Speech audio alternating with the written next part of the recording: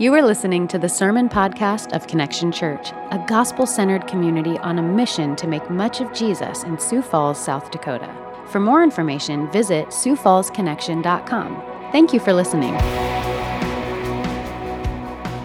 I want to invite you now to do just that, and we will pick up where we've left off as we've begun our trek and journey through the Gospel of Matthew. And if this is one of the first times you've joined us, then I believe if you'll grab a paperback Bible in one of the trays in front of you. Don't be afraid of the table of contents, but if you grab one of the blue ones, you'll find us on page 471. You'll see the kind of the large numbers are the chapters, and the smaller numbers are the verses. And we'll be in chapter 2, beginning in about the middle all the way, and we'll read to the end of chapter 2. I want to also commend to you a resource that we've tried to put in people's hands. It's served as a really great tool for us, and that is you'll see in the lobby on the tables a Matthew journaling Bible. That is a way that you can take notes and study. For us, you'll hear me talk about walking through books of the Bible. That's a metaphor. Obviously, we're not actually, you're sitting. But the Scripture speaks of walking as a metaphor for living. And in that sense we want to be careful. We're not just studying the Bible, although I encourage you to do that. I'll always make commendations. Hey, here's a chapter of the Bible I want to commend you to read this afternoon. It's probably better than what you were probably going to do this afternoon anyway. Or I want you to memorize this. I want you to commit this to memory. If you had to show up here 7 days from now and pass a test or a quiz on the content that we're trying to apply today, then I'd love for you to ace that, right? I hope the next hour together helps encourage you and equip you to do that. But we're not only doing this for information, we're also doing this for transformation. And so the things that we read here, these timeless truths that we're invited to discover in the Scripture, not only fill our brains, but they change our hearts. And so I want to invite you, when I say open the Bible, we usually quote one of our old heroes and kind of, I kind of like paraphrase it, that we open the Bible and the Bible actually opens us. We think we begin to expose what's in the Bible. The word we'll use is exposit, right? We'll expose what's in the Bible, but really by the power of God's Spirit, the Bible exposes us. And so I hope that when we open this together, we're looking for treasure. And I want to pick up where we've left off in this treasure hunt through Matthew, formerly known as Levi, an outsider, a tax collector, a traitor who was called by Jesus to new life and new identity and even a new name. And I'm giving away a whole lot that's going to happen in the next couple of months. But in the first couple of chapters, what we have from Matthew is an introduction to who Jesus is. An introduction to Jesus as a king, a Messiah. The word you'll hear used is the word Christ, Christos, which isn't his last name, right? Jesus isn't Jesus Christ, that's his last name. That's his title. That's a Greek translation of a theme throughout the Old Testament, that there is a Messiah, there is a coming Savior who will solve all problems, who will heal all that's broken. And Matthew wants you and I to see that the solution to those problems is in the entrance and the person and work of Jesus Christ. And so, last week we saw that the first people who worshiped Jesus were outsiders, people who were far off. And if you've ever felt that way, then you're going to love the story of Matthew as he introduces you and I to Jesus. So I'll pick up where I left off. That the Magi, these three wise men, as it were, magicians, right? Kind of a mix between an astronomer and an astrologer, came to worship Jesus in great joy. And so we'll pick that up in verse 10, and we'll read all the way to the end of the chapter, focusing on verses 13 through the end of the chapter, verse 23. So beginning in verse 10. When they, that is the Magi, a magus in the singular, if you want to impress your friends, when they saw the star, they rejoiced exceedingly with great joy. And going into the house, they saw the child, that is Jesus, with Mary the mother, and they fell down and they worshiped him. Then, opening their treasures, they offered him gifts, gold, frankincense, and myrrh. And being warned in a dream not to return to Herod, they departed to their own country by another way. Now, when they had departed, behold, an angel of the Lord appeared to Joseph in a dream and said, "Rise, take the child," that is Jesus, "and his mother, and flee to Egypt, and remain there until I tell you. For Herod is about to search for the child to destroy him." And he, that is Joseph, rose and took the child and his mother by night and departed to Egypt and remained there until the death of Herod. This was to fulfill what the Lord had spoken by the prophet, "Out of Egypt I called my son." Then Herod, when he saw that he had been tricked by the wise men, became furious. And he sent and killed all the male children in Bethlehem and in all that region who were 2 years old or under, according to the time that he had ascertained from the wise men. Then was fulfilled what was spoken by the prophet Jeremiah. A voice was heard in Ramah, weeping and loud lamentation, Rachel weeping for her children. She refused to be comforted because they are no more. But when Herod died, behold, an angel of the Lord appeared in a dream to Joseph in Egypt, saying, "Rise, take the child and his mother, and go to the land of Israel. For those who sought the child's life are dead." And he rose. He took the child and his mother and went to the land of Israel. But when he heard that Archelaus was reigning over Judea in place of his father Herod, he was afraid to go there. And being warned in a dream, he withdrew to the district of Galilee. And he went and lived in a city called Nazareth, so that what was spoken by the prophets might be fulfilled, that he, that is Jesus, would be called a Nazarene.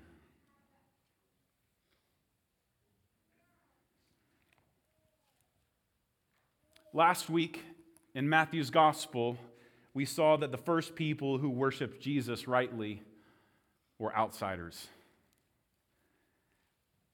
And this week, we're introduced to a theme that Matthew will build for the rest of our time in his gospel, and that is simply what I would describe as the threat of the gospel. The threat of the gospel. That word gospel simply means good news. It means the good news of what God has done definitively, completely, and graciously for us in Jesus. A gift we receive. And yet, as beautiful and glorious as those of us who have experienced hope in Jesus, forgiveness, healing, and renewal, might find it to be, it is also here, as Matthew wants us to know, a threat. It's a threat. It is a dividing line. The good news of who Jesus is and what he has accomplished is not a neutral, it is not an impotent fact. It's a threat. And so there are three basic parts to this passage. So I want to point out the three kind of parts here and then multiple themes. This passage is full of helpful applications for you and for me.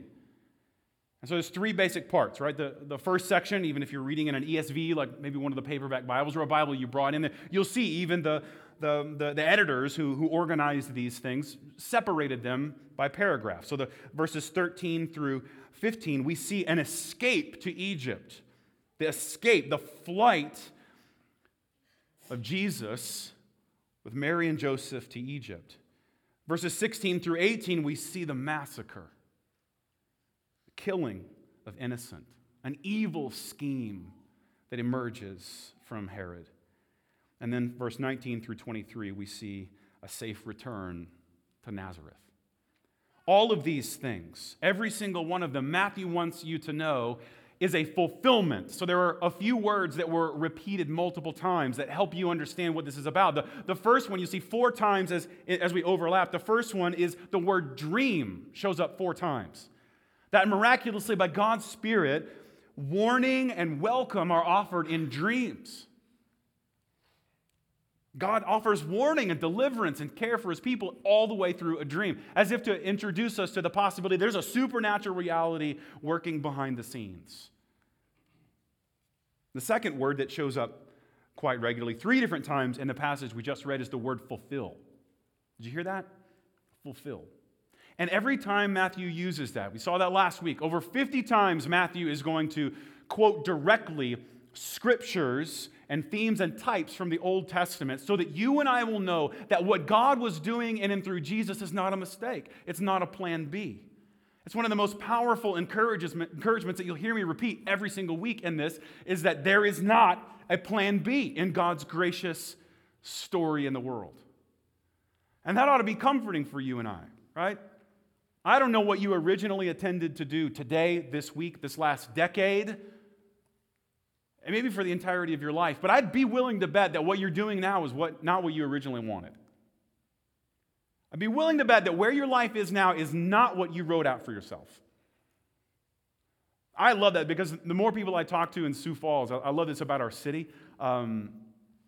There's strengths and weaknesses to the culture in which you and I are called to be faithful. But the more people I talk to who live in Sioux Falls, the more people I realize they're like, I don't know how I got here. Right? Like, I don't know why I got here. I don't know why. This is not what I thought, right? And on one hand, that I think in our city that might cause a great deal of discouragement. I think most of the people you know are wondering why they're here and what they're doing, and maybe that's exactly what you're feeling right now. Why am I here and what am I doing, right? And we have something profound here, is that the God of the universe who created everything to work in a way that brings joy to his people and glory to his name doesn't work that way. And so in a city that's usually confused about why we are where we are, and the more people I meet that are like, I don't know how I got here, the more I'm convinced God must be doing something. Why else would so many people be brought to the same place with no clue about why they are where they are or doing what they're doing? And you can choose to be baffled and filled with despair about that. I just want you to know I'm encouraged by it. Where do I get that? The repetitive use of that word, fulfill. Our God uses unlikely circumstances to fulfill his plan. And I hope that offers you encouragement every week that we're in this gospel. It's not an accident. You're not here by chance. It's much better than that. So you get a picture of God's deliverance through dreams, the theme of fulfillment in these three sections, and no fewer than 4 allusions or quotations directly from the Old Testament to say that the story of God's people that has been written here is the story of the world, and it's in many ways just the opening act. It's just the beginning of what God is doing in Jesus. In his flight here and in the killing of innocents, even in the evil schemes that do not stop, what we see as a safe return, a providential protection for God's plan through Jesus.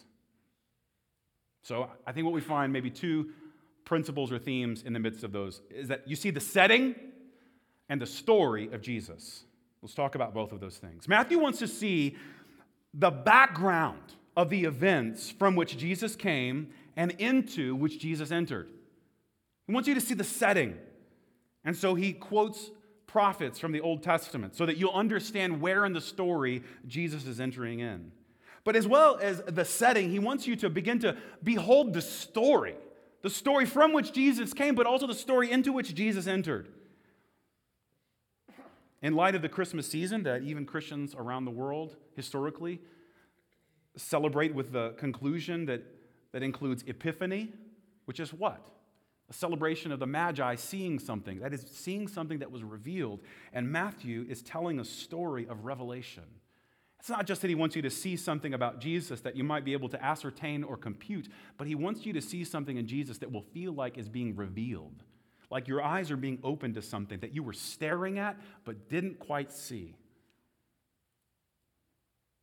But notice that story is dark, isn't it?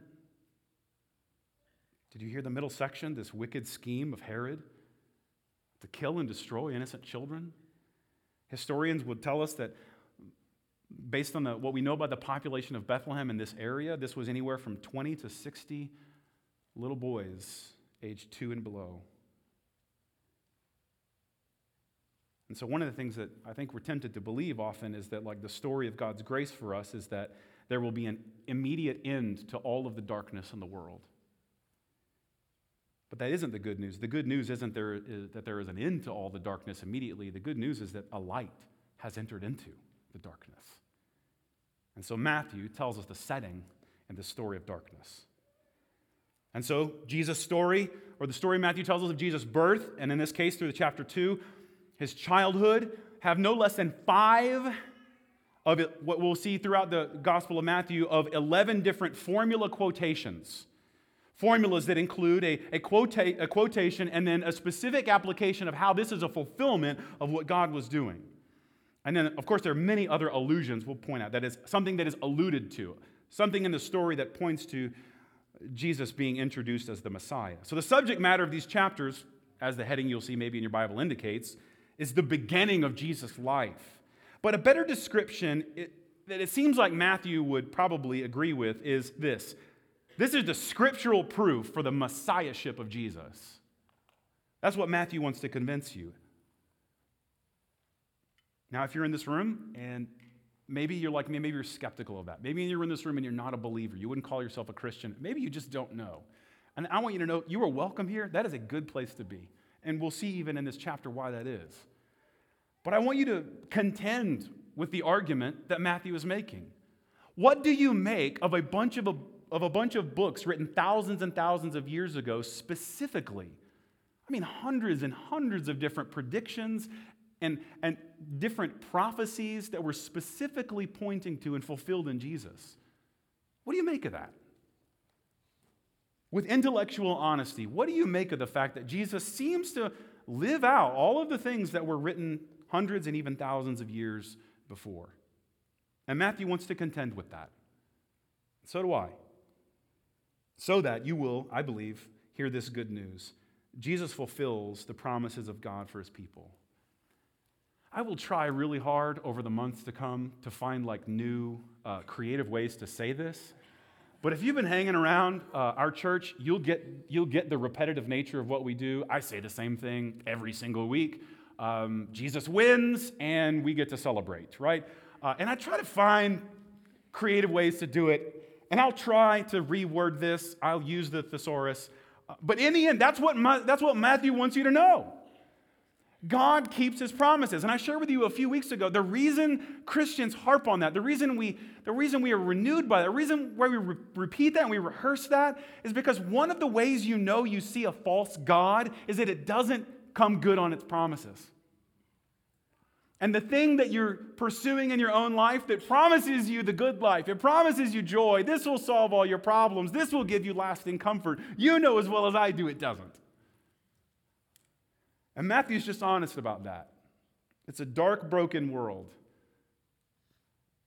But Jesus is the fulfillment of that light entering into that broken and dark world. And so we're introduced here to what a response to Jesus might look like. With a cruel leader, the murder of children, brokenness and wickedness and oppression. And we're meant to see something profound. That this story of God's redemption is not new. Let me point that out to you. So there's a flight to Egypt. Well, already even the setting includes names of places that have profound significance in the story of the Bible. First, Egypt. They departed and ran to Egypt. Well, if you've been hanging around any time or any amount of time with us, there's a rehearsal of a story that in many ways sets up our understanding of all of the Bible and who we see Jesus as. And that is, in this case, quite literally, Jesus is the true and better Moses. Matthew's trying to say, you remember how there was a cruel leader that killed children? You can, I commend this to you. Read Exodus 20 to 22. Read the entirety of the book of Exodus, and you'll see the emergence at the first 10 chapters, or even, I would say 20 chapters of the figure of Moses includes a cruel Pharaoh who realizes that the people of Israel are multiplying in a way that he feels threatened by. And so he issues an edict to kill all of the male children. These innocent male children starts to kill. And the story of Moses is how miraculously members of the royal family, right, related to the person making the edict to kill, save this Moses who was put in a basket, floats along the Nile, and just happens to be saved by this person who now raises him essentially as a prince of Egypt. That's irony, right? Kill them all. Oh, this was a cute one, and I'm going to adopt this one, right? And so we're meant to think I've heard this story before. Matthew's first readers are like, I think I've heard this story before. A crazy, tyrannical, insecure, threatened king starts killing children. And we're meant to see that Jesus is fulfilling a promise. Not that Moses explicitly said, hey, one will come after me, But even by Moses' life, right, and many other heroes that we would hold up in the Old Testament, they're all deeply dissatisfying. Do you remember how Moses' story ends? He's like, come on, guys, let's go to this new place. Let's go to this promised land. It's going to be great, flowing with milk and honey.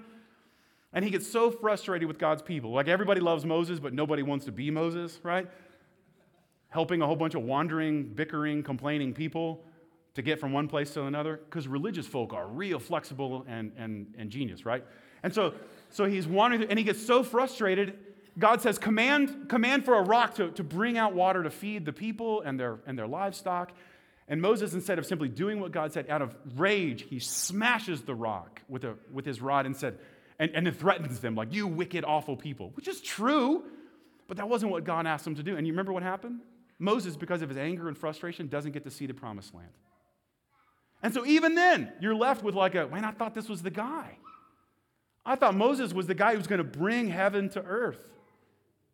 And so in that sense, this fulfillment isn't like Moses said, one will come after me, but instead, like every other story of prominent leader and deliverer in the Old Testament, you're left like, man, this guy is not really all there is.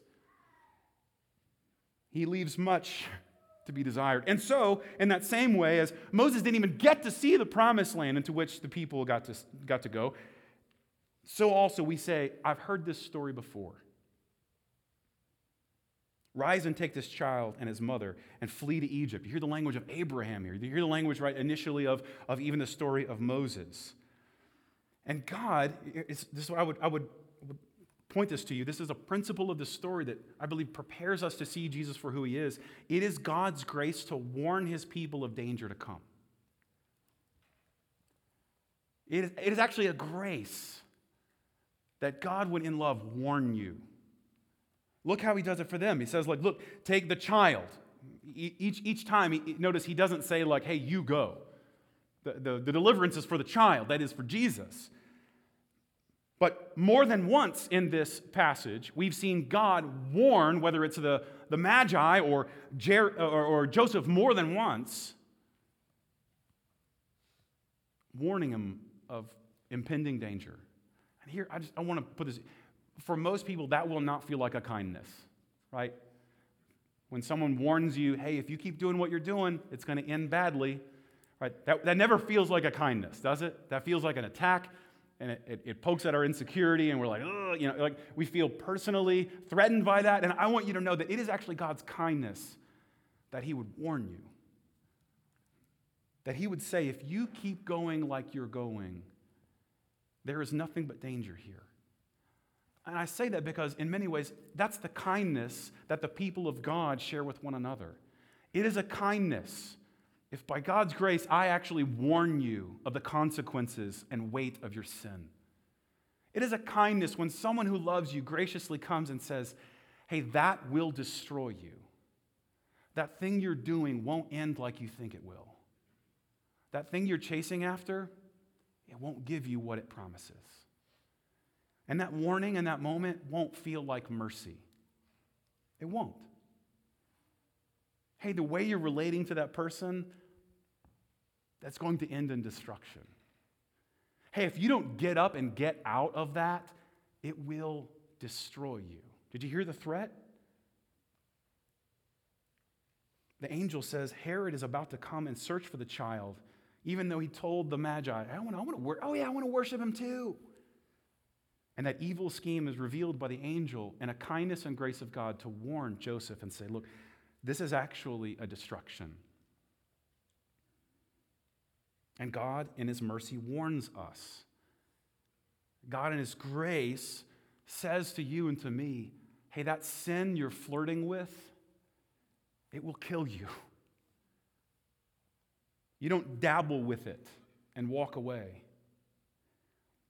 And so Matthew is telling us that one of the first places we begin to experience this story and understanding the setting from which it arises is a dark and sinful setting that in many ways requires a warning. Hey, this is worse than you think. Now, for many of you, that may not be hard to believe. But notice what we see here is that we begin to understand. We saw a little bit of this last week, but we see it comes to full fruit here. Notice that warning is of something that's happening with Herod. That is, there is a threat to the gospel. There is a threat for those who would want to hold people down, for those who would want to control and manipulate people with lies, like, hey, I'm going to go worship him, and then they kill them. The gospel is a threat. That is, the good news that Christ has come to redeem his people is a threat for those who hold them captive. And Matthew is preparing us for all the great reversals of the kingdom. You'll see them. Earthly kings will slaughter the innocent to protect their own interests. But this king will be the innocent one slaughtered to make us all his children safe. Authority figures reject him because they recognize the threat that he is to them. I want to draw attention to that briefly before we move on. You see, it says he rose and took the child and his mother by night. You get the picture that it happened urgently. Right? Just imagine, imagine that scenario. These people, they've already had a pretty tumultuous beginning of their relationship up to this point, Joseph and Mary. And Joseph, by night, you get the picture in the middle of the night, says to Mary, hey, I just had a dream, and we're supposed to pack everything up and go to Egypt. Everything, let's go. I don't know how convincing that would be to you, but it says that they fled to Egypt. Now, you see God's grace in this as well. Josephus, the historian, a Jewish historian, will tell us that there were actually many communities in Egypt at that time, especially Alexandria, that had massive communities of Jewish people. Massive communities where they would be welcome and cared for. In fact, what we know as the Septuagint, that is the Greek translation of the Old Testament, was translated in Egypt.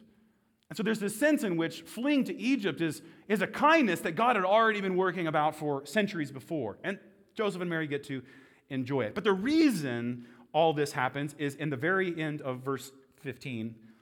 This was to fulfill, here's that word again, what the Lord had spoken. This is how we understand the scriptures.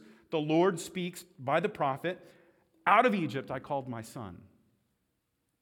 Now, if you can look at your own kind of footnotes there, you'll see that this is, in many ways, an allusion or quotation to Hosea chapter 11. If you go read it, you'll find it to be interesting because Hosea doesn't say anything about a coming king or Messiah. Instead, he just simply is recounting, in the middle of exile, God's deliverance from the Exodus. And so, Matthew is saying something. Do you remember that story about God's deliverance from a tyrannical king to save his people from bondage? This is what it's really about. Verse 16, second section here. Then Herod, when he saw that he had been tricked by the wise men, I love that. The only wise thing that the wise men actually do is just what they experience in a dream by God's wisdom, right? They tricked Herod. He became furious, and he sent and killed all the male children in Bethlehem and all that region who were 2 years old and under. The story becomes dark. Here's what I want you to see in this section. Responses to Jesus are extreme. They're extreme. Jesus is still a conversation that divides and brings tension. And Matthew wants you to know that's not an accident. In fact, that's one of the first parts of this story. Jesus is still a topic of conversation that will divide and bring tension. Matthew will draw the attention to this later on in the story. Because ultimately, who you serve as Lord will cause division and conflict. And this is a theme. Jesus will be the deliverer that God provides even in the midst of those evil schemes, even in the midst of a stark contrast of response, the worship of people who are far off, and the rejection of this earthly king. Because Jesus coming as king and fulfilling all of the longings of everyone's heart is a threat to those who would prefer those titles themselves. Just think about it. The thing that you love and you pour yourself into, it feels like an attack if I told you, yeah, Jesus is going to come to rule over that. It feels like an attack if I tell you, hey, that thing won't satisfy you. That thing won't deliver on its promises. Pour your life into that, and you will find it to be a waste. And that's a threat, isn't it? Because if that person or thing was in the room, they wouldn't like to hear you say that, right? They wouldn't like to hear me say that. What do you mean I won't give them everything I've delivered on? What do you mean I won't be able to make them happy and healthy? What do you mean I won't be able to give them prosperity that they want, right? That will feel like a threat. Make no mistake about it, Matthew wants us to know that Jesus is still a topic of conversation that is a threat. And I want to share this with you just in many different ways. Maybe for those of the skeptics in the room, if you're not a believer, think of it this way, as an invitation for you to be intellectually honest about who Jesus is and what he claims. And for those of us in the room, maybe we're lulled to sleep by the story of Jesus. It doesn't excite us. Think about what Matthew is trying to tell us. Responses to Jesus are extreme. They have to be. And so, one of the most intellectually dishonest, one of the most dangerous places to be is to be mild about Jesus. One of the most dangerous places to be is to be, in many ways, milquetoast about Jesus, to be tepid, to be unenthusiastic about Jesus. In many ways, Herod gets right who Jesus is. In many ways, Herod, though responding in sinful and wicked ways, sees Jesus better than many of us. If you see what Jesus is coming to do, there's only one of a few options. A paraphrase John Stott here is that you'll either need to run from him, or you'll need to fight him, or you'll need to worship him. It would be intellectually dishonest to do anything else. And if you're like, oh, Jesus is a good teacher, you've never actually read the teachings of Jesus. He says, drink my blood, eat my flesh. Hate your father and mother to follow me. Take up your cross and follow me. Otherwise, you can't even be my disciple. I and the Father are one. If you reject me, you reject the Father. If you've seen me, you've seen. That's a crazy person. That's not a good teacher. And either he is crazy and you should run from him, and like Herod, you should do everything in your power to shut him up and everyone else around him, or consider the possibility that he's king, that he's Lord.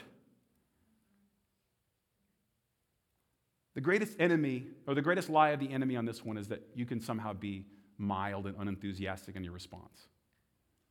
Is that you can hear who Jesus is and go about your day.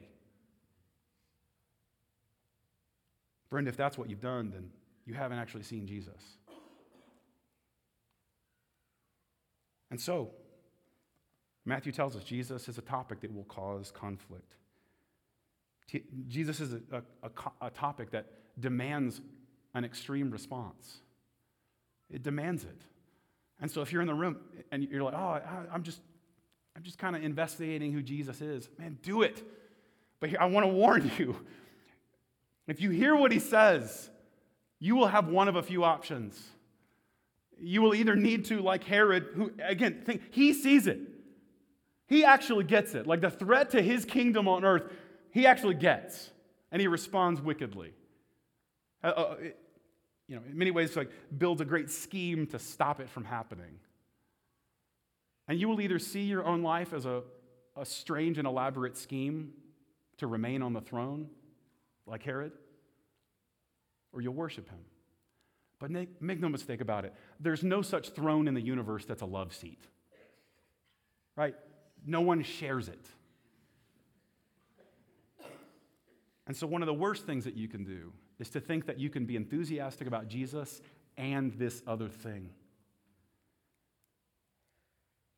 But notice what happens. Listen how it ends. I mean, this in many ways, let's look at the setting here and see how that leads to the conclusion of this, even in this passage. The setting we hear, remember, we already heard a little bit about Egypt to let us kind of in on what's being fulfilled in this story of God's redemption. But then he does that again. He mentions Bethlehem, and then he quotes Jeremiah. And I want to commend this to you as well. Jeremiah 30 and 31. I commend them to you for study this week, because you'll see the picture of this new covenant coming in Jesus. But in the middle of it, there's this strange, and you'll see if you have a kind of footnote there in the 15th verse of Jeremiah 31, this quote that he pulls out. A voice was heard in Ramah. Well, where's that, right? Weeping and loud lamentation about Rachel. Well, who's that? Well, let me tell you. Rachel was, in this sense, a mother of Israel, a mother of God's people. And even then, we think of like as Rachel was in many ways like was the favorite, but died on the way to the promised land, giving birth. right? There's this picture of like, there's no greater act of motherhood, isn't there, than to die to bring this child into existence. And so Joseph and Benjamin, their children, were both in many ways scattered in the two kingdoms of Israel to the north and Judah to the south. And in 722, we find out, as we just saw in Ezra and Nehemiah, that the Babylonians began to scatter these people. The Assyrians, the Babylonians, in 722 scattered the north. That would have been, in that sense, one of Rachel's children. And then in the southern kingdom, we saw in 586, when Jerusalem was destroyed, scattered in the south. And so Jeremiah is talking about something. He's saying God's going to do something, but it's going to happen in the midst of an awful exile. And so the two pictures of the setting here is the lamentation that existed over that exile, and we're meant to have a little bit of Bible trivia here. Do you know where they gathered the people before they sent them off and deported them? Ramah, some 10 miles from Bethlehem. And Matthew wants you to see again, this light that comes into the world comes into a dark world. And this evil scheme to kill, to destroy innocent children, is a powerful picture of what it means to react to Jesus coming as King himself. And thankfully, God sends messengers to warn of danger. He's merciful and gracious. So here does it conclude in that last section? Well, there's a few good things that happen. They were to flee from this awful atrocity. Verse 19, but when Herod died, I love that. They fled, and then the angel of the Lord appeared to them in a dream again, saying, it's time, like, rise, take the child. Again, not saying this anything about himself, but take the child and his mother and go to the land of Israel, for those who sought the child's life are dead. Remember what I told you, how there's no milquetoast or medium or mild response to Jesus and who he claims to be and what he offers to us? You should either run, rebel, or like this, create some elaborate scheme to shut him and his people up, or you should worship him as king. But notice where the story ends. The thing that threatened Jesus, the thing that threatened God's plan, died. So in that sense, the thing that you're really fired up about, that's not Jesus. The thing on the throne that's threatened when Jesus enters into the story is on notice. The thing that is at the center of your attention and enthusiasm in your life is on death row. And that will either terrify you because you love it and worship it, or it will be the greatest news you've ever heard because you know how dark it is. You know how unsatisfying it is. And God sends messengers to warn of danger, but he also sends messengers to tell us that the enemy, the schemes of the enemy, cannot prevail. God's plan cannot be stopped by the schemes of the wicked. They can't.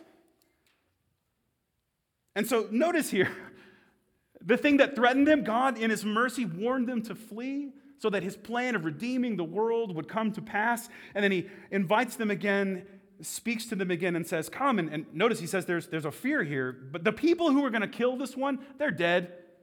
They're gone. But the son of Herod, even though it struck fear in them, also led to, as we see in verse 22, another warning in a dream to, instead of simply returning, as they probably would have, back to Jerusalem, instead to go to, notice here, to Galilee, where you'll see, especially in John's gospel, but you'll see in Matthew, Mark, and Luke as well, where Jesus did and began most of his ministry, so that what was spoken by the prophets might be fulfilled, that he would be called a Nazarene. Now, you hear this story later, and the gospel writers tell us this, right? One of the first introductions to Jesus, hey, there's this guy, he's from Nazareth. And one of the first objections is like, can anything good come from Nazareth? There's a lot going on here. I want to point out just a few of them, through the things. This fulfillment of this prophetic word that Jesus would be from Nazareth is an introduction, as we started the beginning of the Gospel of Matthew, to consider who Jesus came for. Right? Because everybody, when you're insecure and afraid, you need someone else to look down on. you need someone, right? Every state has it. For us, it's Iowa, right? Or not, or whatever, fill in the blank, right? Maybe you're from Iowa, and it's like, I'm here. This is it. I live in Nazareth. I'm in South Dakota, and this is Nazareth, right? Can anything good come from South Dakota, right? Everyone needs that. But even think about this, even in Galilee, even the Galileans who were outsiders, not living in the city, even they had someone to look down on, and it was the Nazarenes, the people from Nazareth. And don't you think it's funny? Don't you find the irony in God's grace? That place, you're like, can anything good? Oh, right? Like, it's like the place where you would think, and this pervades our culture, isn't it? Like pedigree, race, standing, prosperity, money, these things that give us meaning, right? The Savior of the universe is going to turn all of those things upside down. This guy's going to be a nobody from nowhere. And so that you will know that God's miraculous grace is at work, it won't conform to any of the norms of the world. This baby who escaped murder is going to start a ministry of the nobodies. That ought to be a helpful, humbling, right? That ought to be a helpful, humbling reminder of who we are in Christ. One of my pastor friends who pastors in a rural Wisconsin, we started a group and we talk about it as like we're in pastoring, we're gospel nobodies. Known by God, not necessarily by anyone else. And so we're meant to be comforted. This thing that God's going to do, it's going to come from nowhere. Don't look at your beginnings or your pedigree or your own standing and think that tells the story. This story's bigger, and the setting proves it for Matthew. So look some of the applications I think we can take from this.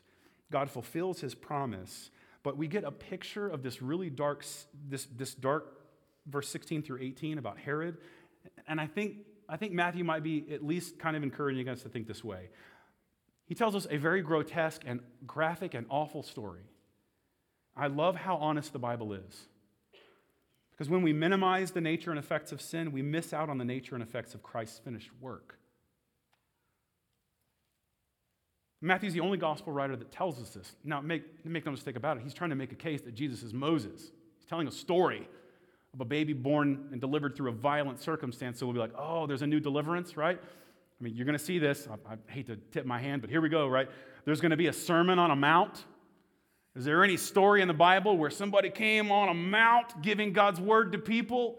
Moses, right? So this is the story that he's been telling us. But he does it in a way that's really honest, and I hope you're comforted by this. The Bible never glosses over the awfulness of sin in the world. It never does. And that's especially encouraging if you've been sinned against. If you come into this place with deep wounds and scars, effects of other people's sin, we're meant to be encouraged. God does not take that lightly. God doesn't gloss over that. God knows it and delights to bring it to light, not to shame it, but to show the kind of work that God's grace really does in the darkness, in the awfulness, in the wicked schemes of the enemy even. So, Israel comes out of Egypt. It comes out of Egypt by Moses. But we come out of slavery to sin because of Christ. The Lord speaks here, and Matthew is compelling you and I to consider that Jesus is coming as a king that is a threat to earthly powers.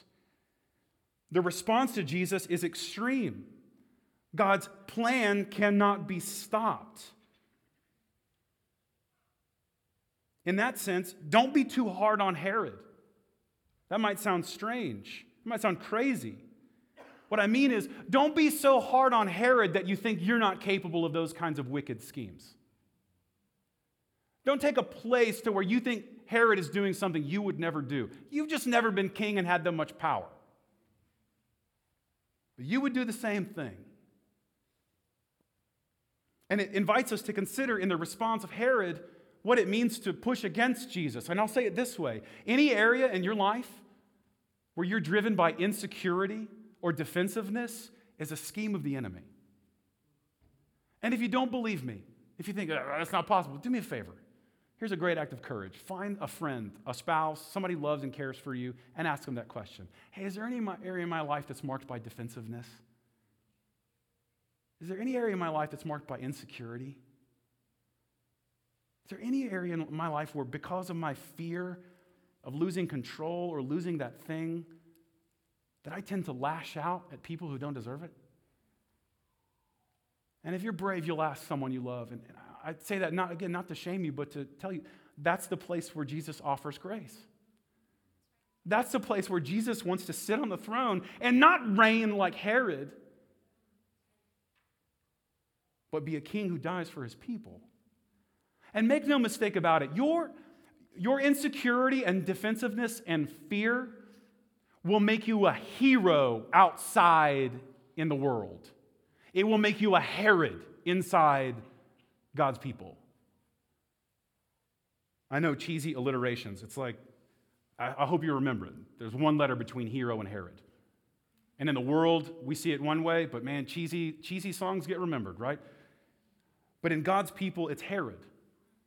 And your insecurity might work out there, but just notice here, it just reminds us of what we were like when we didn't want Jesus to sit on the throne either.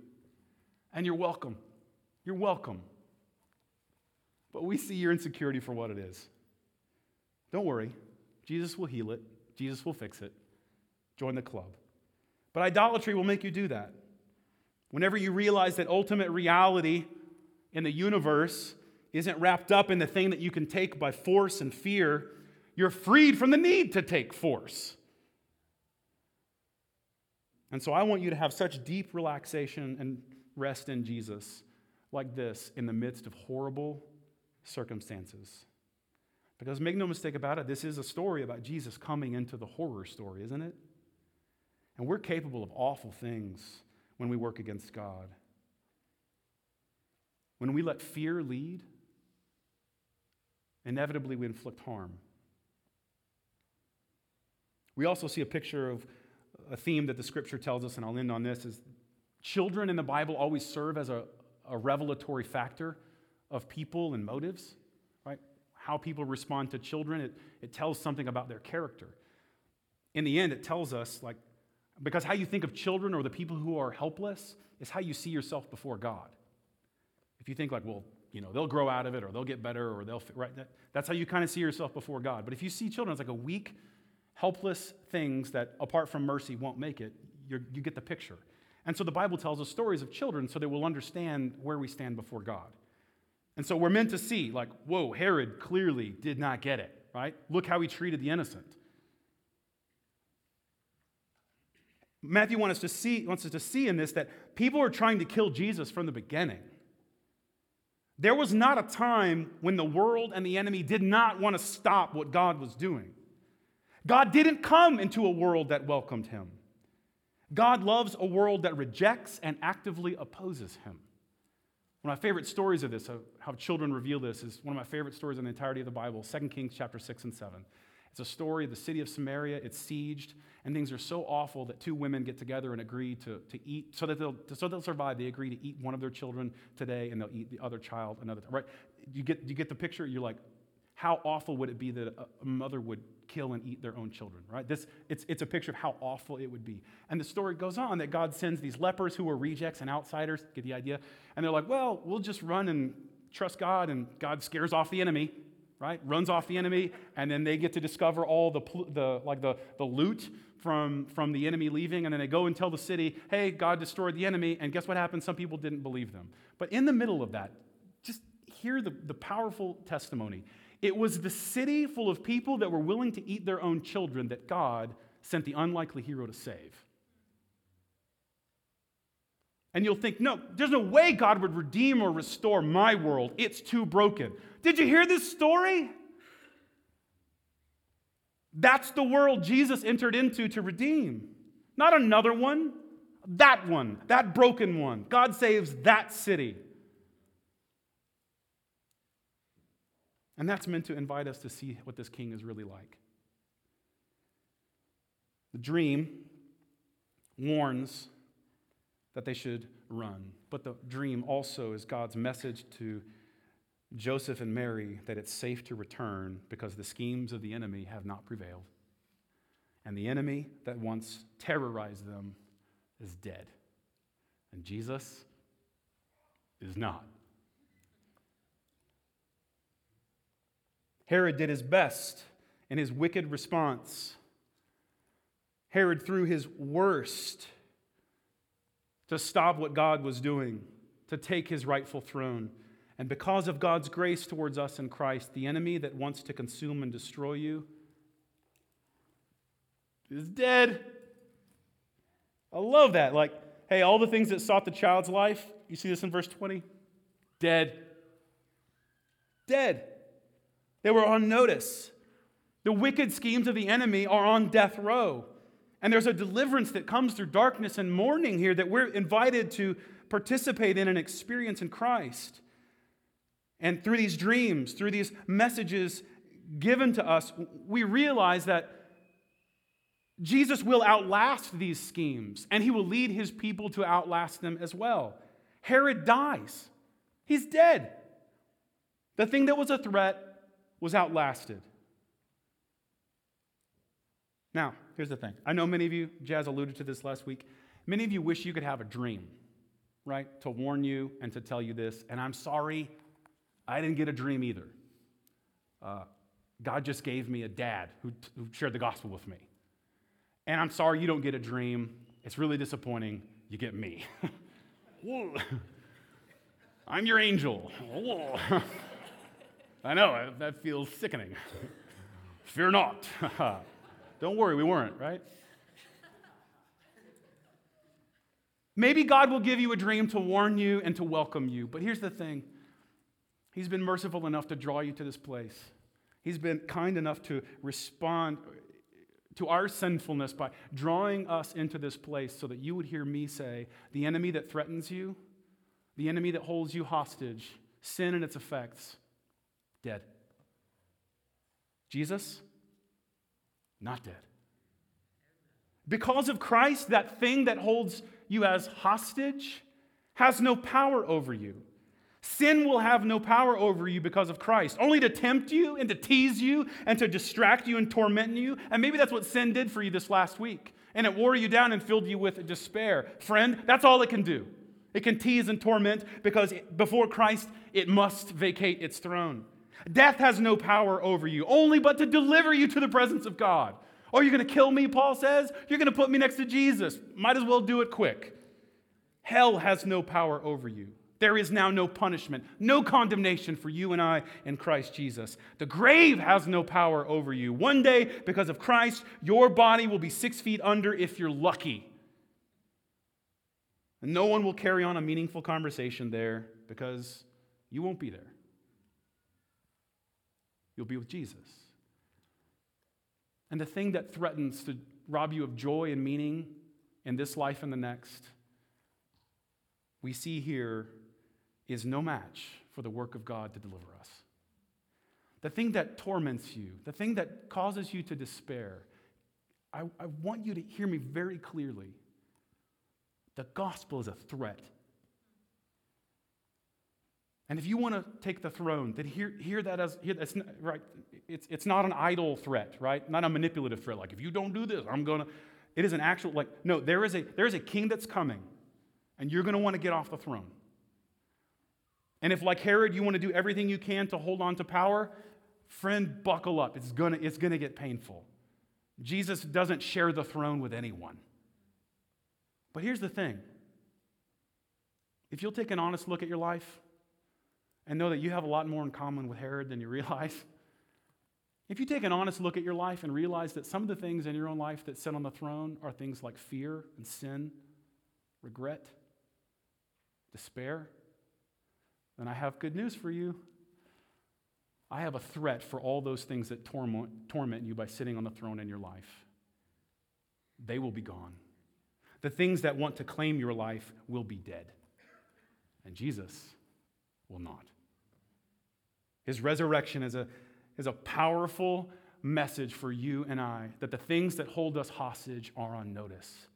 The things that threaten the schemes of the enemy to destroy our lives and the world will not get the last word. And God will warn us into safety and welcome us back into a place where there is no death, no enemy. Death will have lost its sting, and hell will have no power over us because of Jesus. Let's pray and thank God for that. Jesus, thank you so much. You come as a king unlike any other king. God, we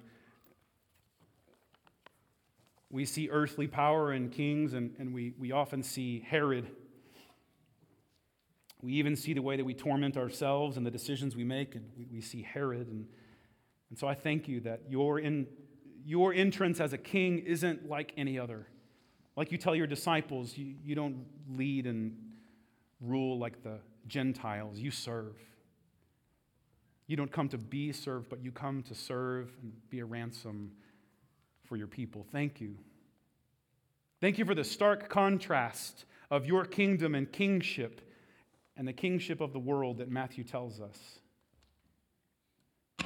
God, we ask for deliverance from the Herods of the world that rain down terror. But we also ask for deliverance from the Herod that sits on the throne of our own heart, that will do anything to maintain power. Thank you, Jesus, that you come and you are a good king. That your threat to earthly power is also a threat to sin, death, and hell. That we now know you come as a king to remove tyrants. You come as the new Moses to deliver us from sin and the bondage and slavery in which it holds us. Thank you, you have done that. Thank you that you have completed that on our behalf. God, if there's skeptics in the room, those who wouldn't call themselves believers, would today, even now, would they begin to consider the claims of Jesus? Would they see the lasting effects of Jesus to fulfill a greater story? Might they today, by faith, have their eyes open to their invitation into that story? For those of us, maybe we just have a tepid and mild and unenthusiastic response about Jesus. Help us to repent of all the things that demand our enthusiasms. Help us to turn from all the things that grip us with fear and insecurity and defensiveness. Help us to find deep rest. Help us to experience great enthusiasm and joy in the gift that is given to us, that is Jesus. Help us to have a real epiphany, a revelation of how good and kind you are to us in Jesus. By the perfect example that he lived in his life, the sufficient sacrifice in his atoning death, and the vindication of his resurrection. Give us life by this. In his name we ask it. Amen.